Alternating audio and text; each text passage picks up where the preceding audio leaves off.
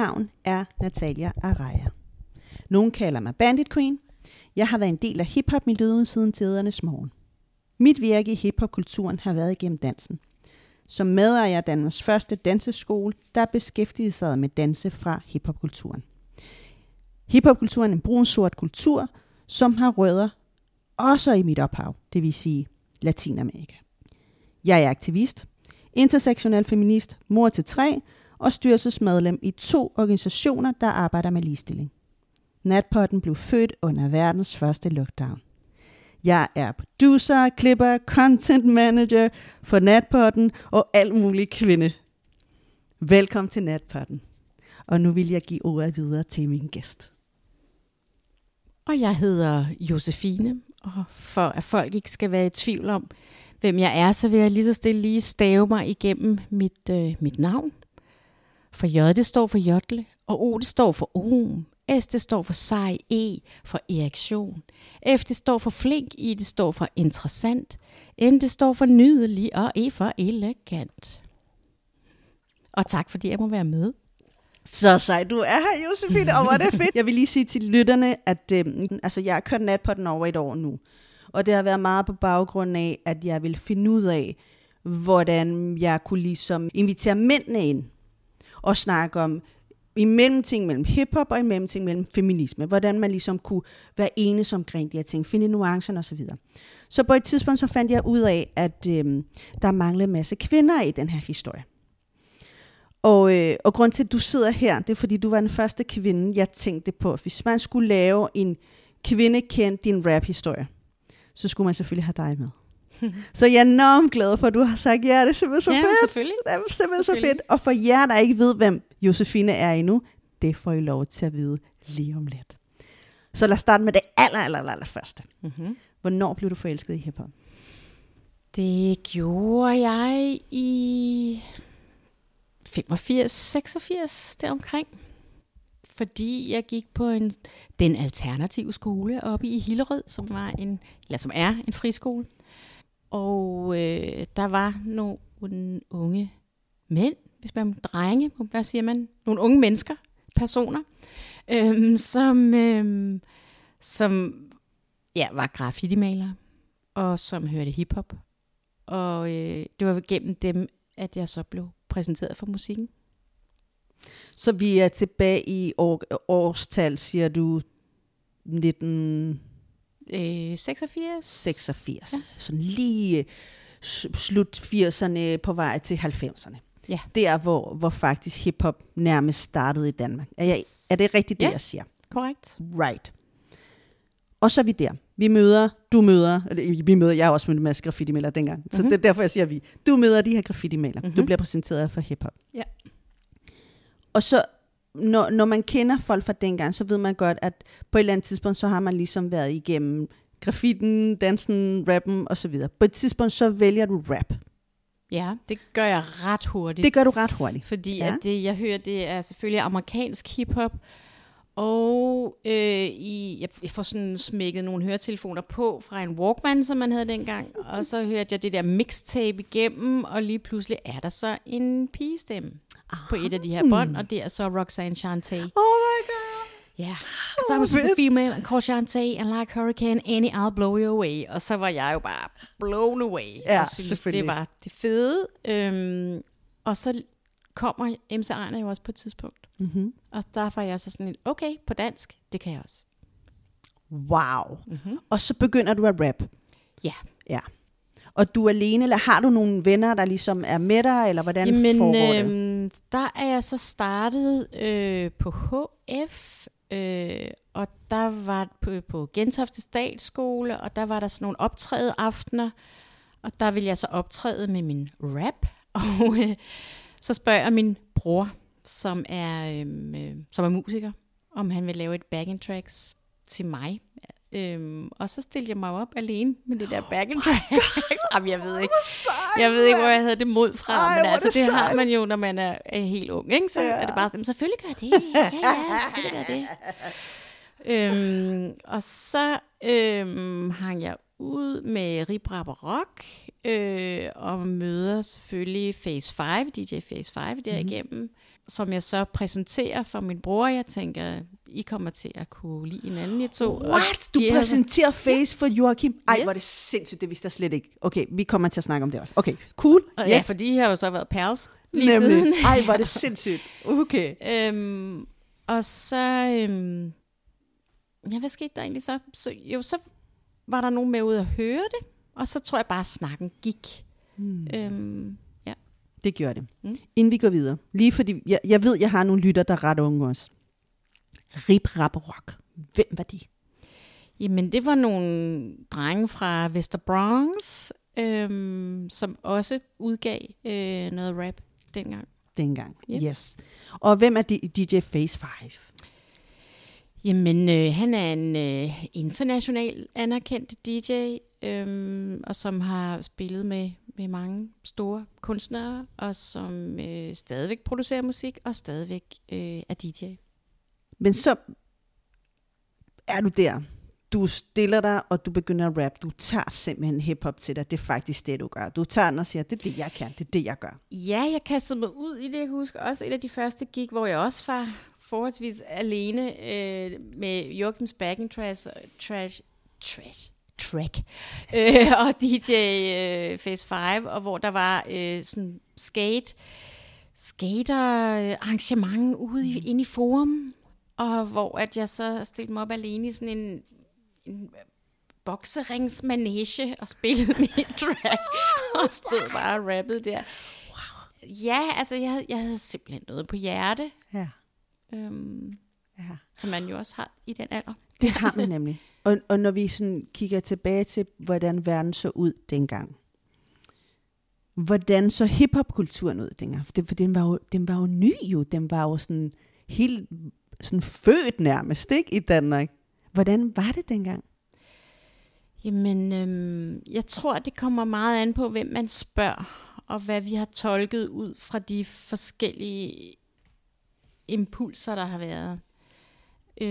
Og hvor at jeg var, hvis man kunne kategorisere det, hvor jeg var, så var jeg nok mest i den afdeling, der hedder conscious rap, som er politisk, hvor at man som teenager pludselig får øjnene op for omverdenen, og man tænker, der er sgu da noget galt her. Og så kommer man med en samfundskritik. Det er den genre, jeg har været i. Men altså, det var jo helt nyt. Så på den, altså, det er jo altid genrerne, der bliver fortolket bagefter. Så derfor kan man heller ikke sætte det, jeg lavede dengang i bås, for det var også lidt af det hele. Det var også sjov. Men mest sådan lidt samfundskritisk, tror jeg. Det er den afdeling, jeg har været i. Men så var det også hele den her kamp for menneskerettigheder og ligestilling, som der også var i, måske menneskerettigheder i USA. Og den her strukturelle undertrykkelse, som jeg havde jo fulgt med i, når jeg havde fået undervisning i skolen og sådan noget, men pludselig at høre Public Enemy og høre de her kunstnere udtrykke sig, jamen det ramte bare plet hos mig. Nu var du sikkert en super sød pige. Jeg kendte dig ikke dengang. Vi lærte hinanden at kende ret senere hen. Mm-hmm. Du var sikkert en rigtig sød pige, som hørte det her. Altså, jeg husker fornemmelser første gang, jeg hørte rap. Altså, jeg kan huske stadigvæk den dag i dag, hvor jeg kan stadig få fornemmelsen frem, og nærmest få, kuldegysningen, når man hører den første sang. Ja, ja. Kan du huske, forkert sang. Hvilken sang var den første rap-sang, du hørte?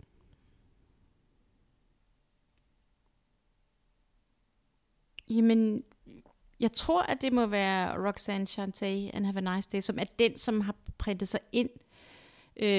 Men jeg hørte, altså der havde jeg hørt Doggy Fresh, og så, altså, og de kunstnere der, men jeg tror, det var fordi, at det var den kvindelige kunstner, og det kvindelige udtryk. Jeg tror, det var der, hvor jeg egentlig hørte hiphop. Klart. Det er der, du ligesom kunne spejle dig i nogen. Præcis. Klart. Den er jeg med på. Så er du på det tidspunkt 18, kan det passe? 17, 18 år? Ja. Ja. Jeg får en aftale med pladekompagniet om at lave skive, ikke? Der er 17. Der er du 17, så du får en pladekontrakt. Ja, i det år, jeg føler. Og det er jo ret tidligt, ikke? I forhold til, at selve genren er tidligt, og kvinde i hiphop-miljøet, bla bla bla, alle de der ting. Alt er nyt. Mm-hmm. Så står du der og får den her pladekontrakt. Hvad går den pladekontrakt ud på? Hvad skal du? Skal du det er jo ikke en kontrakt. Det er bare, når vi betaler det hele. Du får ikke nogen rettigheder, men du får lov til at udgive nogle EP'er, ikke? Okay. Ja. Så det var en sølle-kontrakt, det der. Virkelig. Men det tænker man jo ikke over. Nej, selvfølgelig kan man ikke. Der vil man bare ud med sit budskab, ikke? Selvfølgelig. Ja. Og så var du ude i, altså så lavede du collaborations med andre mennesker også. Det er først senere. Ja. Men og så igen, fordi når jeg var ude at spille live, så var dem, som var backing band, det var reggae-bandet Bass and Trouble. Ej, og de havde så andre kunstnere på scenen indimellem. Ikke? Og de har også været backing for Natasha og Alagami. Okay. Mm-hmm. Så du er ude at spille, og det gør du i hvor lang tid? Jamen, det har været der 17, 18, 19 år. 17, 18, cirka 3 år-agtigt. Ja. Det er alligevel lang tid, ikke? Altså, jeg tænker, og jeg prøver ligesom at kronologisere det i forhold til sådan, hiphop er lige startet, altså miljøet, rap kommer ligesom frem, der er en masse mænd, der laver rap-musik. Du er en af de eneste, der er ligesom på det tidspunkt. Eller var der Sally flere? Er der lige med det samme. Sally er der også, ja. Selvfølgelig. Og No Name Requested med Natasha, Karen og Gina kommer jo også lige med det samme. Mm-hmm. Så vi er et par stykker. Ja, et par stykker. Men så skal man også huske, at alting gik jo lidt langsommere, fordi man ikke havde de sociale medier, så der var jo langt mellem koncerterne. Og man glædede sig jo helt vildt, og man gik og tænkte, gud, den koncert om 3 måneder, gad vide, om de og de kommer, og man anede ikke, hvem der var der, og det var en helt anden tid, og et andet klubmiljø, et andet koncertmiljø. Klart. Mm-hmm. Bliver du ved med at holde fast i den her pladekontrakt, eller hvad sker der så? Jamen, så vi har egentlig numre nok til at lave en LP, altså et album. Mm-hmm. Og vi sidder til møde, og min far, han er...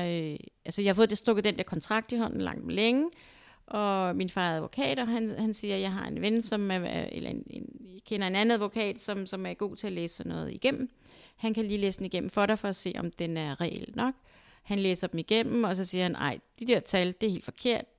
Det skal ændres, det skal ændres, det skal ændres. Og det sidder vi så til det her møde med at foreslå, og så siger de, ej. Og så går jeg jo hjem og tænker, og så samtidig med nogle andre ting også i mit liv, jamen så flader det hele lidt ud for mig. Jeg skal også træffe et valg om, hvorvidt jeg skal fortsætte med at læse, eller fortsætte med at spille musikken.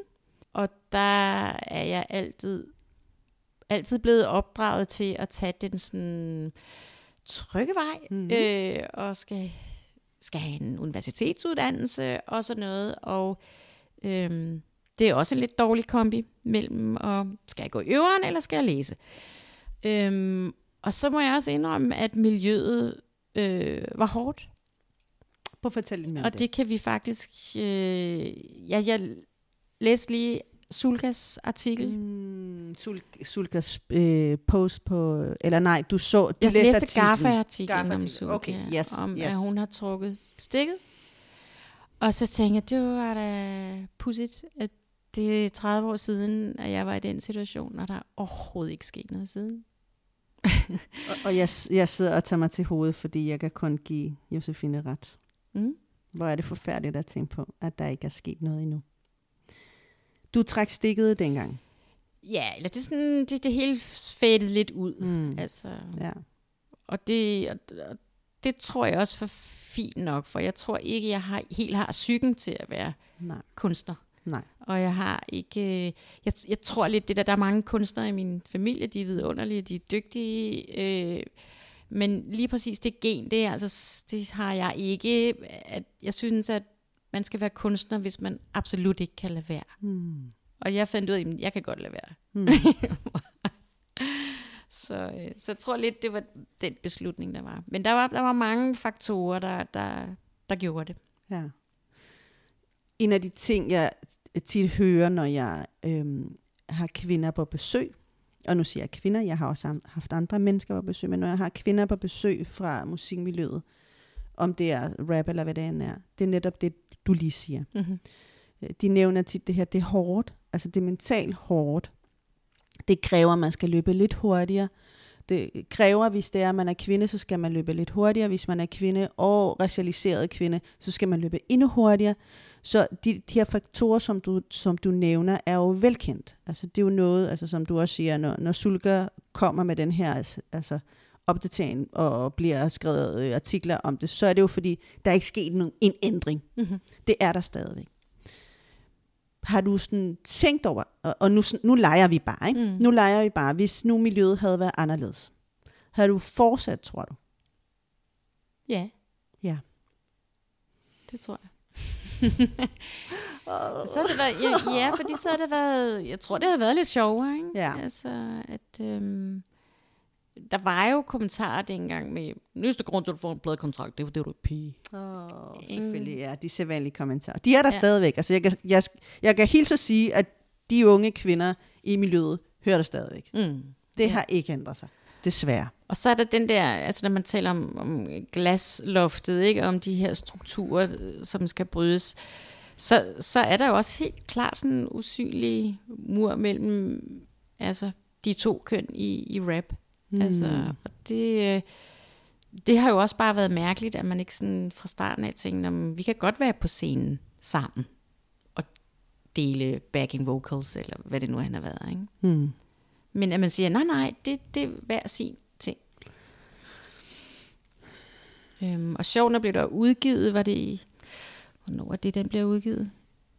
Den der dansk rap-bog, hvor at ja, altså både i den bogudgivelse med dansk rap, og også i den podcast omkring dansk rap, så er kvinder jo hele tiden et kapitel for sig. Ja. I stedet for, at jamen, de har jo været, altså vi har jo bare været med i det fra starten af, ikke? Og har åbenbart hele tiden, er det blevet italesat, altså narrativet, historien, fortællingen har været, at det er at de kvinder og mænd for sig. Så det er sådan lidt, okay, det er altså en mærkelig form for segregation, der har været i, det er meget mærkeligt. I miljøet. Ja, ikke? Lige præcis. Ikke? Og jeg må sige, jeg har mødt rigtig mange, selvfølgelig har jeg det, jeg har mødt enormt mange inspirerende, fantastisk, seje, stærke kvinder i hiphop-miljøet. Nogle gange, synes jeg, på mange områder har de været sejere end mændene. Det siger jeg blank. Det har jeg. Og jeg tror tit, fordi de skulle løbe hurtigere, ikke? Så har man ligesom givet sig lidt flere, du ved, hvad kan man sige, puder på skulderbladet, eller et eller andet, ja. Du ved, sådan, for at overleve den her miljø, som har været så hardcore til tider. Når vi snakker om det her med strukturel sexisme, fordi det er jo egentlig det, vi snakker om nu, har du nogle bud på, hvordan man kan komme til livs det her? Altså, lad os starte med det første. Kan du forklare, hvad strukturel sexisme er? Ja, men det er, at der er en forståelse af virkeligheden, som at den har nogle rammer, altså nogle normer og nogle værdier, som vi retter os efter, uden egentlig at stille spørgsmålstegn ved det. Og de her normer og værdier begrænser os i alt, hvad vi gør, og alt i vores adfærd. Og det er altså gruppedynamikker, vi taler om. Det er jo ikke de enkelte personer, for hvis du spørger mig, om jeg kan sætte navne på nogen, så overhovedet ikke. Dem, der er tætte på mig, jamen, det er mine venner for life. Men det er gruppedynamikker, som opstår, og hvor alle kigger på hinanden og siger, at vi aftaler, at det her er normen. Så det er sådan nogle uformelle regler. Og når du nævner det, så er det også en af de ting, når jeg læser kommentarfeltet omkring Sulkas, og nu tager vi Sulkas post frem, omkring hendes valg, fordi det er jo et valg, hun har taget. Altså, der er jo ikke kommet nogen og sagt, du skal gøre sådan her. Hun har sagt, som voksen menneske, jeg gør det her. Og det er der ikke nogen, der skal blande sig i. Det er jo hendes valg. Det er der ikke nogen, der skal komme og sige noget. Men i netop de her kommentarfelter har jeg mødt eller set rigtig mange af de her, lad os få nogle navne frem. Men du udpensler det helt vildt godt. Det handler ikke om navne, det handler ikke om enkelte personer, det handler om nogle dynamikker, det handler om nogle normer, der har været. Og det er jo lige præcis kernen på strukturel sexisme. Det er normer, der har været, som man er gået med på. Jeg tæller tit om det her med, at der var Natalia før hun fandt feminisme, og der var Natalia efter hun fandt feminisme. Yeah. Og det er 2 forskellige individer, ikke så? Yeah. Fordi netop de der normer, kan jeg huske, jeg var en del af. Altså det her med, det var vi jo. Det var vi alle sammen. Man skulle være på en bestemt måde for at overleve, eller hvad man nu kan sige. Altså for at være en del af fællesskabet. Fordi sådan var det jo dengang, ikke? Man skal komme til en erkendelse jo, på et eller andet tidspunkt. Præcis. Og ærgerligt nok, eller hvad man kan sige, forhåbentlig bliver der en ændring nu, fordi nu er der er flere, der italesætter det i forhold til, at vi ikke havde sproget til at italesætte de ting, der var galt dengang. Men når du tænker over nogle løsninger til at komme til livs omkring det her strukturelle sexisme i hiphop-miljøet, hvad tænker du? Altså, kan du komme, fordi du skal komme med nogle løsninger, men har du nogle idéer om, hvordan man kunne? Jamen, så handler det jo om at give dem, som ikke udøver strukturel undertrykkelse, og dem, der ikke udøver det, at give dem taletid. Men det handler jo mere om, jamen, hvem er det, der lytter til det? Og hvis dem, der lytter til det, gerne vil høre på den slags sprog, jamen, så kan vi jo på en måde heller ikke rigtig gøre noget ved det, så er der et publikum. Hvis der er et publikum, hvis der er en efterspørgsel, så kommer musikken. Så vi skal jo heller ikke udøve censur. Så derfor så tror jeg mere, det handler om, jamen, hvem repræsenterer egentlig hiphoppen nu? Og er hiphopkulturen det samme, som den var for 30 år siden? Det mener jeg absolut ikke, det var. Og jeg synes, at der er mange dele af det, man kalder hiphopkultur, som ikke er det, som er gangstermiljøer for eksempel. Men i bund og grund, hvis der er en efterspørgsel efter noget, jamen så er det der jo. Klart. Og de skal jo også, og nu siger de, men der skal også tjenes penge. Fordi hiphop er jo ikke bare en kultur nu, som du siger. Det er også blevet en mainstream genre, som har overgået rock. Altså det er de største genre, der er nu. Ja.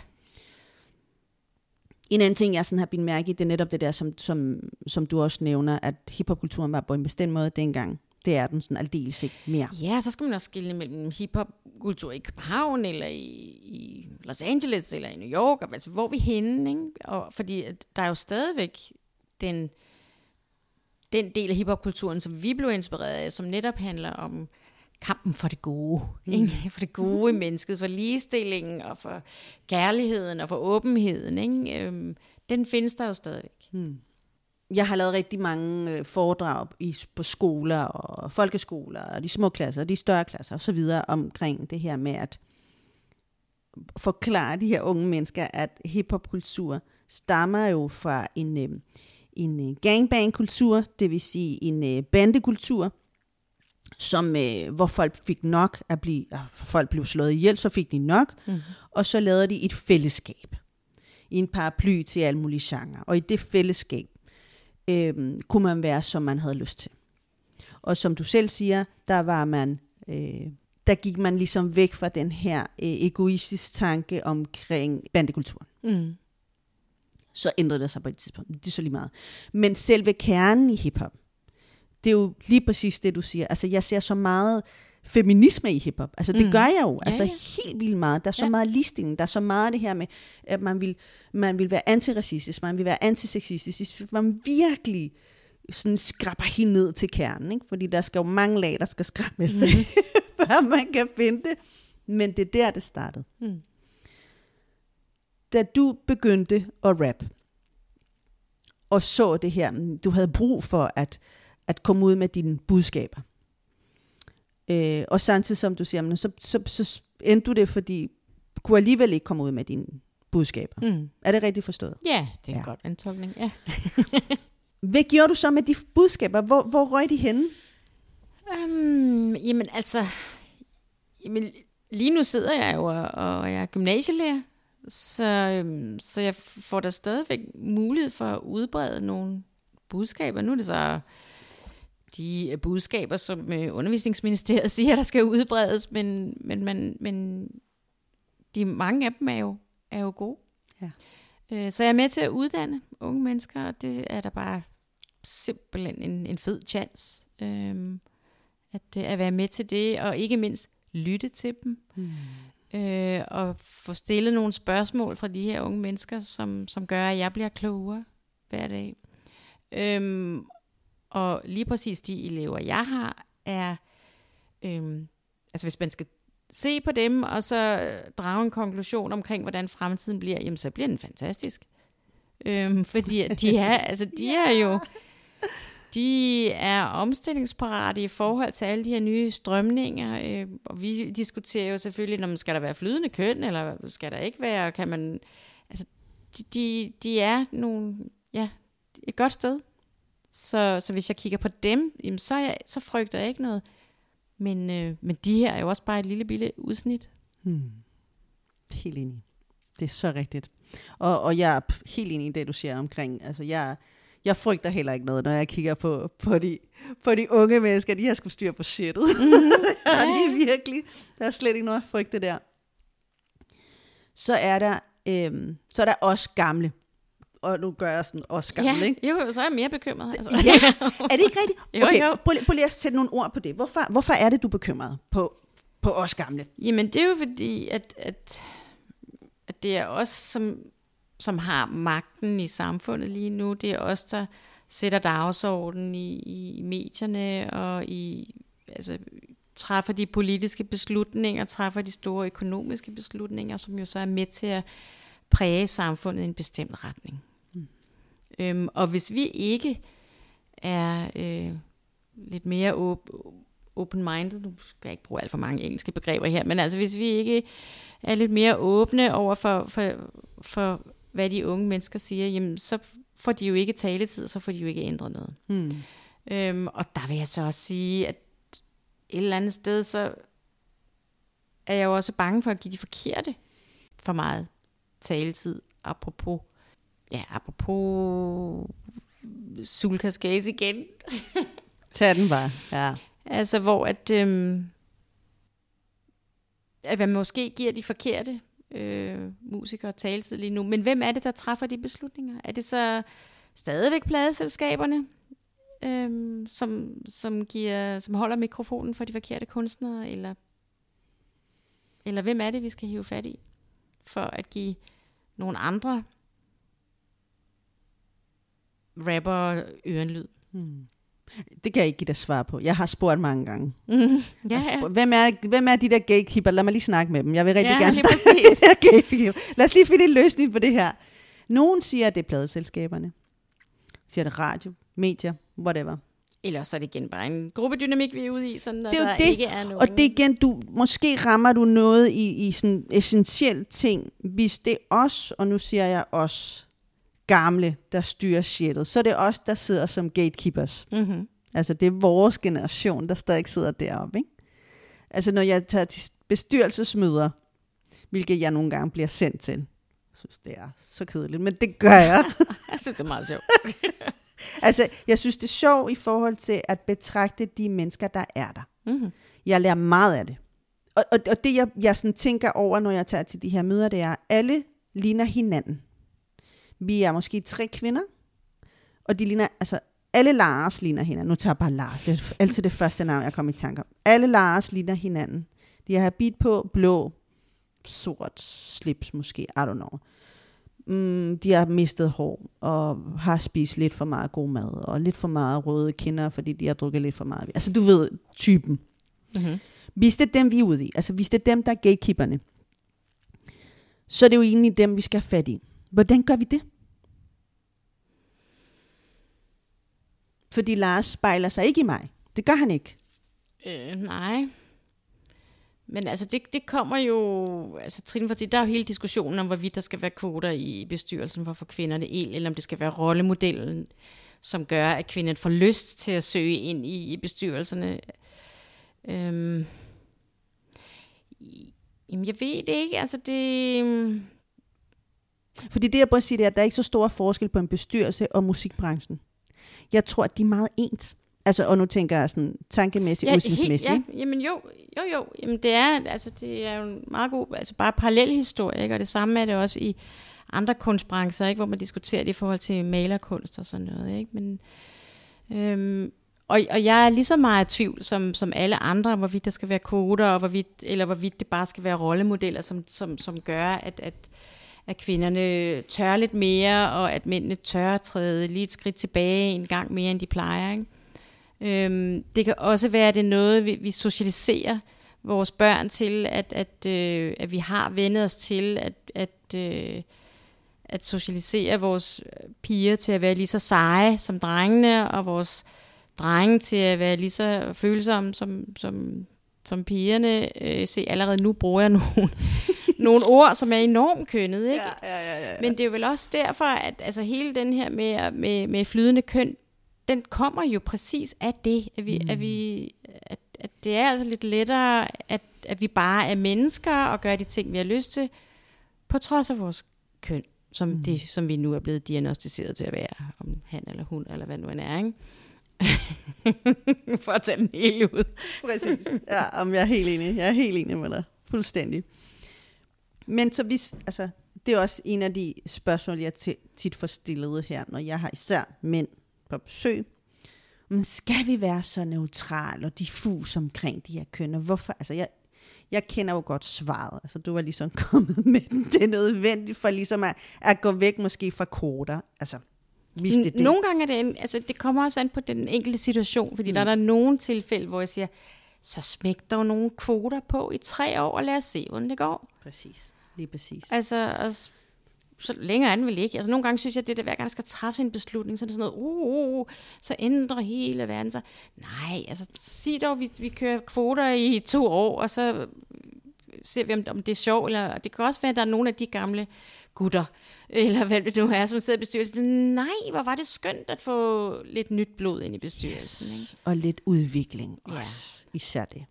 Ja. Og så kan de jo så, når de 2 år er gået, så kan de jo så skubbe dem ud af bestyrelsen igen, afhængig af, hvad for nogle vedtægter de har.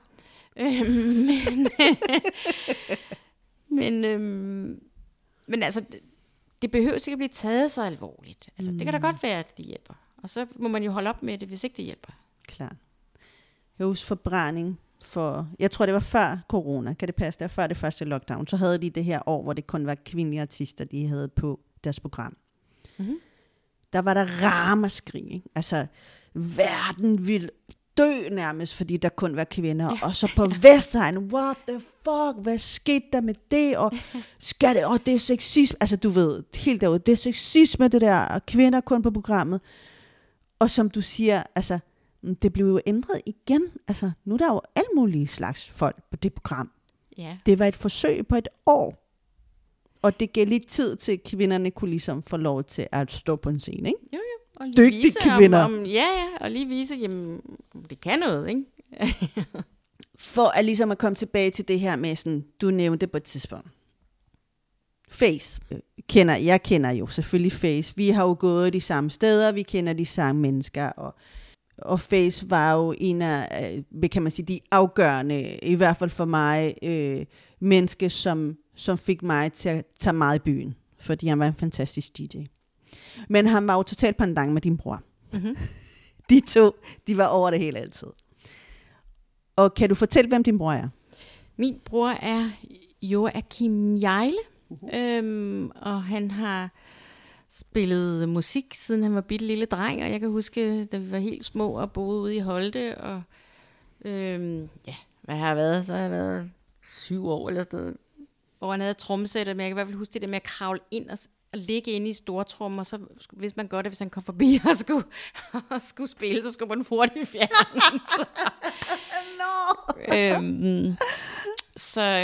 Men han har jo altid været musiker, så derfor var det helt naturligt at spørge ham i sin tid, om han ville lave et backing track til mig. Og nu er han jo stadigvæk musiker, men først og fremmest producer, og producerer jo blandt andet for Lucy Love og for Sims. Så du har, som du også sagde før, du har været en del af den her familie, som var præget af artister, ikke over det hele. Altså, du nærmest duftede der var til... nogen i hvert fald. Der var nogen, ja. Jeg husker dig. Jeg tror faktisk, jeg husker dig fra Thomas Beheil. Der kom jeg meget sjældent. Men jeg tror faktisk, du var lige præcis de meget sjældent gang. Jeg også var der. og grund til, at jeg husker dig, det er, fordi der var ikke særlig mange piger. Nej. Så når der var nogen, som... der er en pige. Okay, jeg skal ikke være bange nu. Fordi, altså, jeg synes, det var meget grænseoverskridende at komme til Thomas Beheil. Selvom jeg voksede op i Torstugård, som var helt fucked, synes jeg, det var vildere at komme på Thomas Beheil. Og jeg tror, det havde noget at gøre med, at der ikke var særlig mange brune mennesker. Altså, enten var man fra London, ikke? Måske. Ja. Men der var ikke særlig mange, der lignede mig. Og der var dels ikke nogen piger. Altså, det var der jo ikke. Nej, der var kun kasket. Der var kun kasket. Kasket Jenser, ikke? Ja, præcis. Og hvis man sådan ville være en del af det her, så skulle man ligesom også klæde sig efter, ikke? Altså have noget bestemt tøj på, for ligesom du ved, sådan, ikke forsvinde med hver en af the guys. Havde du det også sådan? Ja, og dog, altså jeg har altid elsket at klemme mig ud, og det har altid været en del af mit udtryk. Jeg tænker meget over, hvad jeg tager på. Jo, jeg havde da nogle baggy-bukser, som så blev sat sammen med en top og sådan noget, ikke? Men altså, så kunne jeg også være lidt utræret. Altså, jeg kan huske, at jeg havde en sweatshirt fra min mor med et billede af Beethoven på, og så klippede jeg ærmerne af og skrev Beethoven. Ja, og så havde jeg en slangeskin cykelshorts. Ikke af slangeskin, det var sådan noget nylon shit, ikke? Og så havde jeg fundet et par skatergummisko, og hvor jeg så havde sat nogle frynser på, og sådan noget. Jeg ved ikke hvad, men altså, ja. Okay. Ja, der findes noget footage fra Skatebeats i den grå hal. Det har jeg længe haft lyst til at tænke, det må jeg lige se. Det der. Ej, griner. Ej, hvor sjovt, så det findes. Altså, det er dokumenteret. Ja, altså, ja. Nico, han har en optagelse fra de koncerter der. Ja, nej, hvor sjovt. Ej, hvor er det skægt. Og hvor gammel var du på det tidspunkt? Der var 18. Der var du 18, ja. Okay. Så du havde ligesom også, du kunne også ligesom komme i byen, ikke, for du var over 18. Ja. Klart. Var du også en af dem, der kiggede på U-Matic? Oh yes. Fordi det var du. Der var min bror DJ. Lige præcis. Så der kunne man jo få sådan en entrébillet. Det er rigtigt, de var sorte. Er det rigtigt? Nogle gange er det også blå. Var de også blå? Men så kunne man jo... hvor var det sejt bare at gå forbi køen der. Ja! Yeah. Med sine billetter af den verden. Oh my god, det var det fedeste, mand. Jeg kan godt huske det. Og jeg kan faktisk også huske dig fra U-Matic. Og jeg kan huske, dengang pigerne var netop meget mere. Nu var de ligesom piger. Jeg tror også, det var noget med, at vi var blevet ældre. Så turde vi godt at være så lidt mere... Ja, sexy. Helt vildt. Ja. Jeg kan huske, det var Prince, tidspunkt med, nu kan jeg ikke huske, var det pinligt, at jeg ikke kan huske LP'en. Men vi alle sammen gik rundt i hotpants. Yes. Perler, toppe. Jo, og så push-up BH, og så brysterne kom helt op under hagen, ikke? Fuldstændig, ja. Og Dr. Martens støvler. Ej, det var så vildt. Vi var så vilde. Vi var simpelthen så vilde. Jeg kan tydeligt huske det der med sådan, jeg gik sammen med en, der hed Amy, og en, der hed Nana. Og vi havde lidt af det samme type tøj, men det var meget afslørende, ikke? Altså virkelig sådan, det var varmt, fordi man dansede så meget. Det var egentlig derfor. Man dansede så meget, man svedte så meget, så man skulle ikke have så meget tøj på. Men du har også været så godt ud. Ja, selvfølgelig var det det. Selvfølgelig var det også derfor. Selvfølgelig. Og jeg kan tydeligt huske den der fornemmelse af at komme igennem U-Matic ind i det mørke rum, ikke? Man skulle ind til venstre. Man gik igennem U-Matic baren. Til venstre kom det her mørke rum, hvor der blev spillet hiphop. Og så kom man ind i en anden verden. Blue Heaven. Og man kom ind i en helt anden verden. Kan du huske, at de åbnede åbningsdagen? For de havde nemlig indrettet det inden.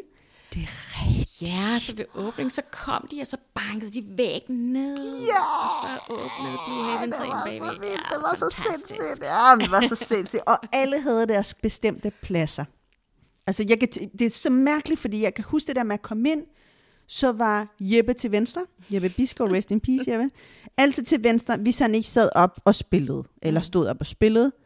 Og så kan jeg huske forskellige mennesker på forskellige faste pladser. At det er så mærkeligt at tænke på, at det er det billede, jeg har. Ja. Fordi alle havde... struktur, ikke? Lige præcis. Ja. Alle havde deres bestemte pladser. Og dem, der ikke var vant til det her hiphop, gå i byen-agtige ting, var altid bærest. Fordi de tror, de rigtig kom frem til de cool mennesker. Ja. Det er så sindssygt at tænke på.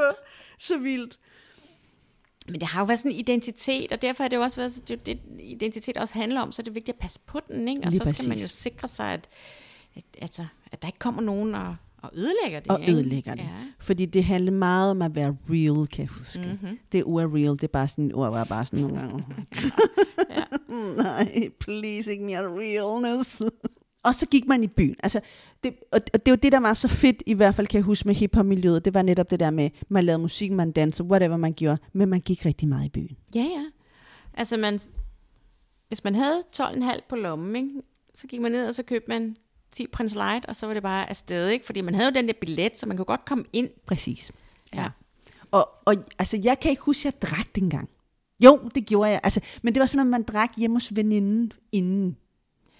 Ja, ellers, altså vi havde jo heller ikke nogen penge. Altså, nej, men det er nemlig det jo. Det er nemlig det. Så det var det der, hvis man var så heldig, man også havde råd til en øl, så stod man jo og spyttede den i lang tid. Og det kunne man sagtens, fordi man var ikke bange for at blive drukket eller et eller andet. Nej, lige præcis. Ikke? Og man kom jo for at danse, og man kom for at møde de andre, der var med i ungdomsklubben. Ikke? For det var sådan en slags ungdomsklub. Ikke? Altså, forlængelse af Thomas Beheil og alle de andre klubber, så endte vi på...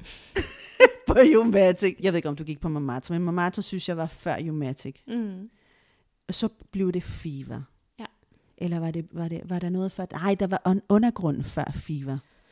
Fever, og blev det så til X-Ray? Kan jeg huske det? Først var det X-Ray, og så var det Fever, som husker jeg. Men det var jo, altså, det var som om, det blev flyttet fra et sted til det andet. Ikke? Det var de samme mennesker hele tiden, man så.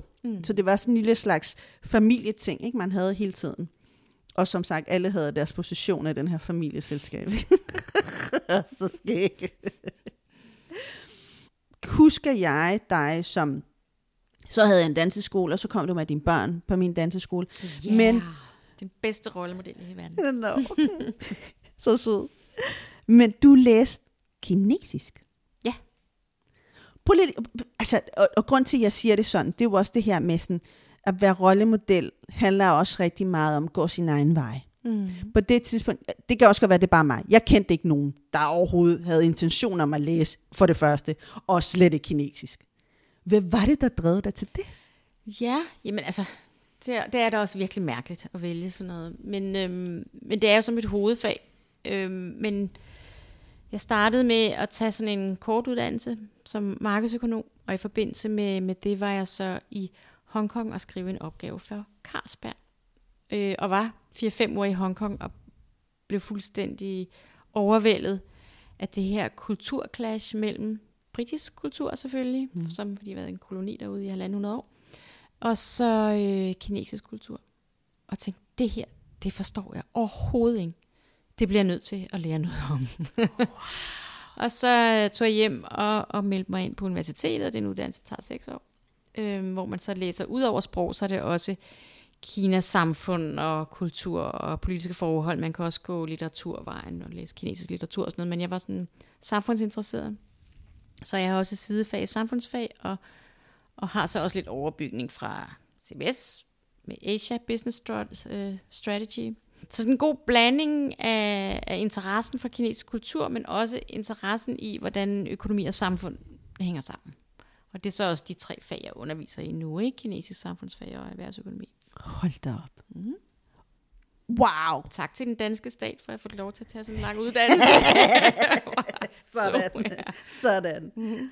Det er også en af de ting, jeg husker fra, netop jeg har undervist dine børn, ikke? Og især den ældste af dem. Meget. Martine. Altså hun var jo under min vinge jo. Og det var det her med sådan, wow, altså jeg så dig som det, altså en verden, som jeg selvfølgelig ikke kendte til, fordi jeg kendte jo den her danseverden, jeg kendte den her hiphop-verden, hvor alle var så lidt chilleren og lidt laid back, og hvis man skulle være business, så var det sådan, slap nu af, du skal være real, ikke? Altså, hvor i virkeligheden, jeg kunne godt have brugt lidt mere CBS-agtig tankegang omkring min business. Mm-hmm. Meget. Men der var jo det her realness så meget, at det næsten overskyede det her med at være entreprenør. Så når jeg kiggede på dig, så tænkte jeg sådan altid, det gad jeg godt at være også. Fordi der ikke var særlig mange, i hvert fald kvinder i min omgangskreds, der overhovedet læste eller noget. Det blev så senere, ikke? Men læs kinesisk, sindssygt, altså af alt. Og så var vi der, og jeg underviste dine børn, og du kørte bare din karriere. Og det gjorde du. Eller du læste på det tidspunkt. Yes. Og det tog dig 6 år.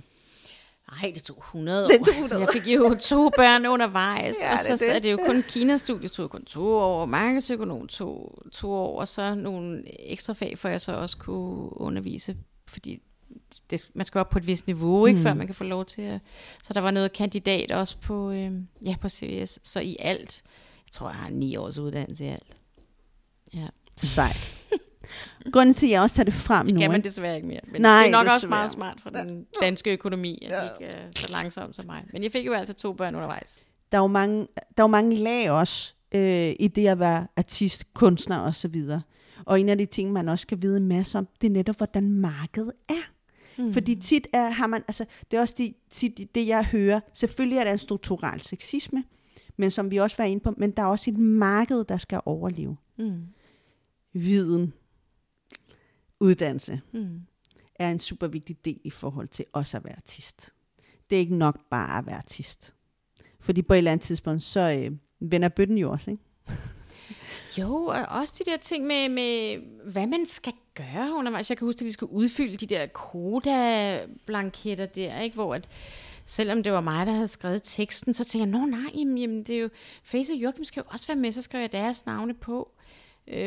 Der var ingen til at fortælle mig, hvad der var op og ned, og hvad jeg skulle gøre, og der var ikke nogen til at fortælle mig, hvordan man køber en mikrofon, at man skulle bare gøre alting selv, og jeg var 16 år gammel, og jeg anede hat om, hvad jeg skulle. Ikke? Så jeg tror også, det er noget med det der med, at jeg kan huske, min bror har altid sagt sådan, altså pigerne, de kommer bare der, altså, eller sangerinderne, de kommer bare der, og så forventer de, at det hele bare står klart. Og jeg kan sagtens se det synspunkt, at det er jo rigtigt. Jeg har præcis været en af dem, der bare er kommet. Og så lidt, er der en mikrofon? Fordi at der var ikke nogen, der havde fortalt mig, prøv lige at høre, du skal gå ud og købe dem. Du skal spare sammen, du skal købe din egen mikrofon. Du skal lære at plukke den ind i stikket. Du skal lære at være med til... Altså hver gang vi spillede, så hjalp jeg selvfølgelig med at slippe gear. Men det var, fordi jeg havde en storbror, der var rollemodel, og kunne fortælle mig at sige, nu skal du gøre det her, ikke? Eller nu skal du hjælpe os med det her. For jeg anede jo ingenting. Og jeg tror at måske det er også det, der holder nogen, altså med det du siger med viden, ikke? At det er jo også det med sådan, hvor skulle man vide fra, at man selv skulle gå ud og købe den der åndssvage mikrofon.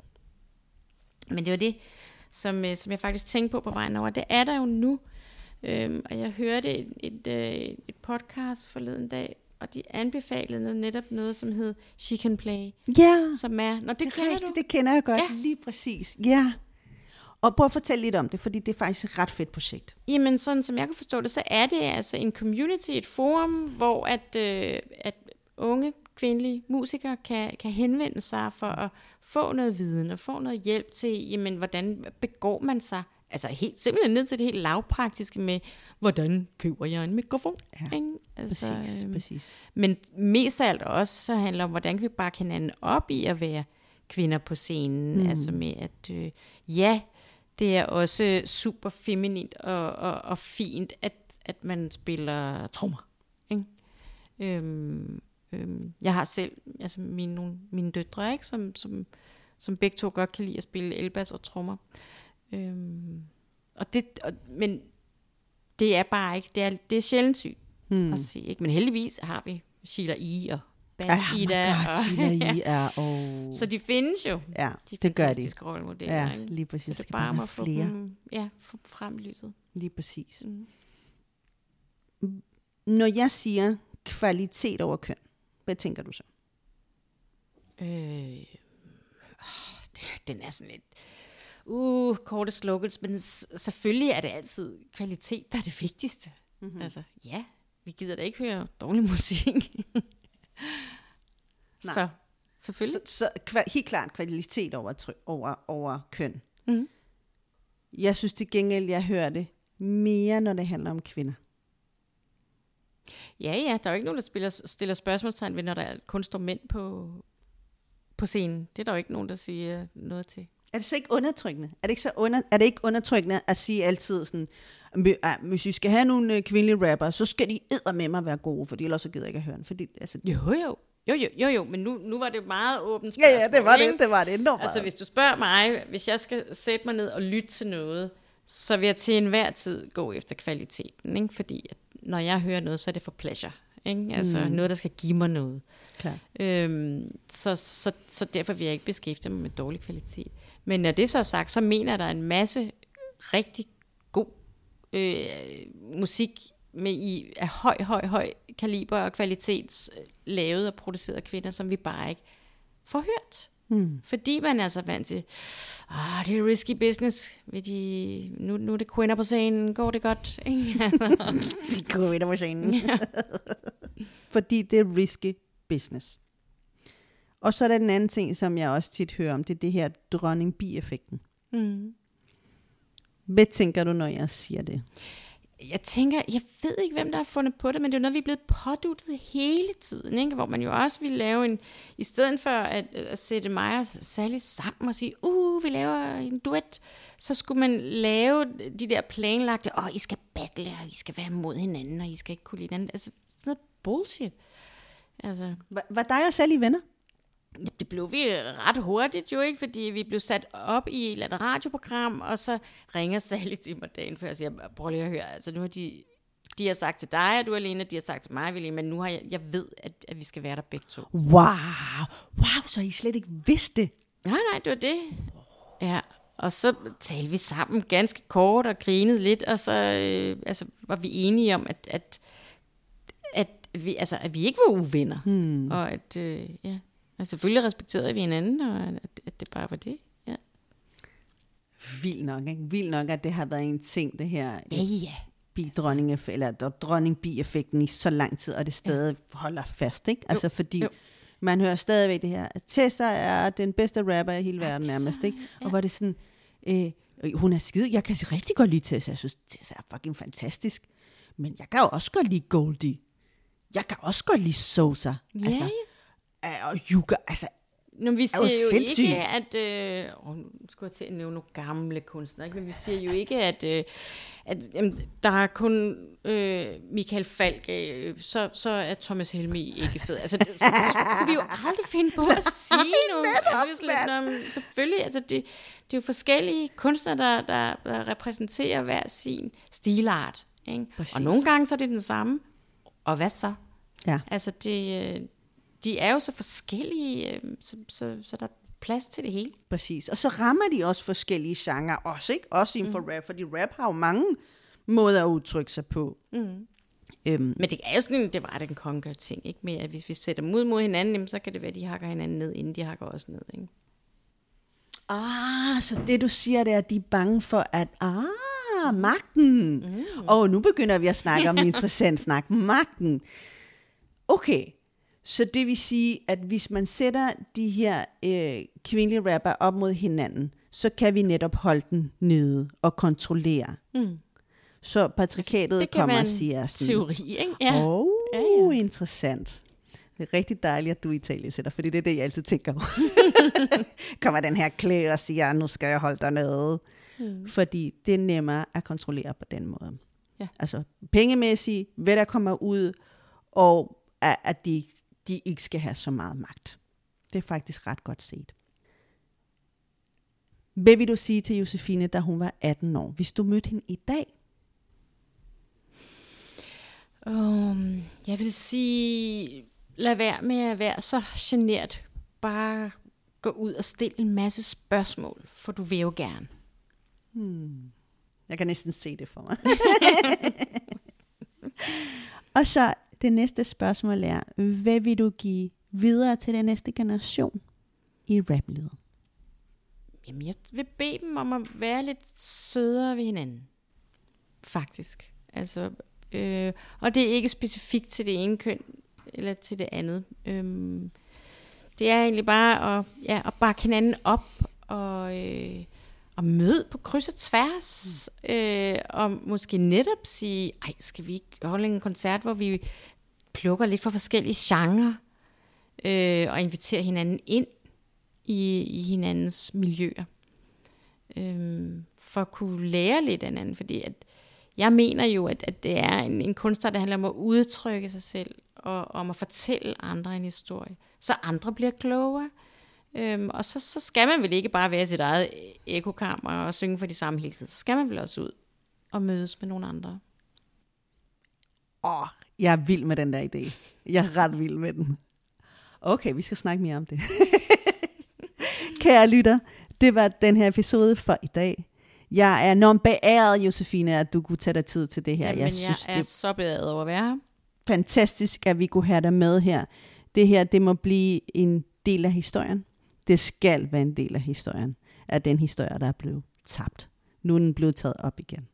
Tak for i dag, Josefine. Selv tak. Og tak til jer lytter, fordi I lytter med. Hej, hej.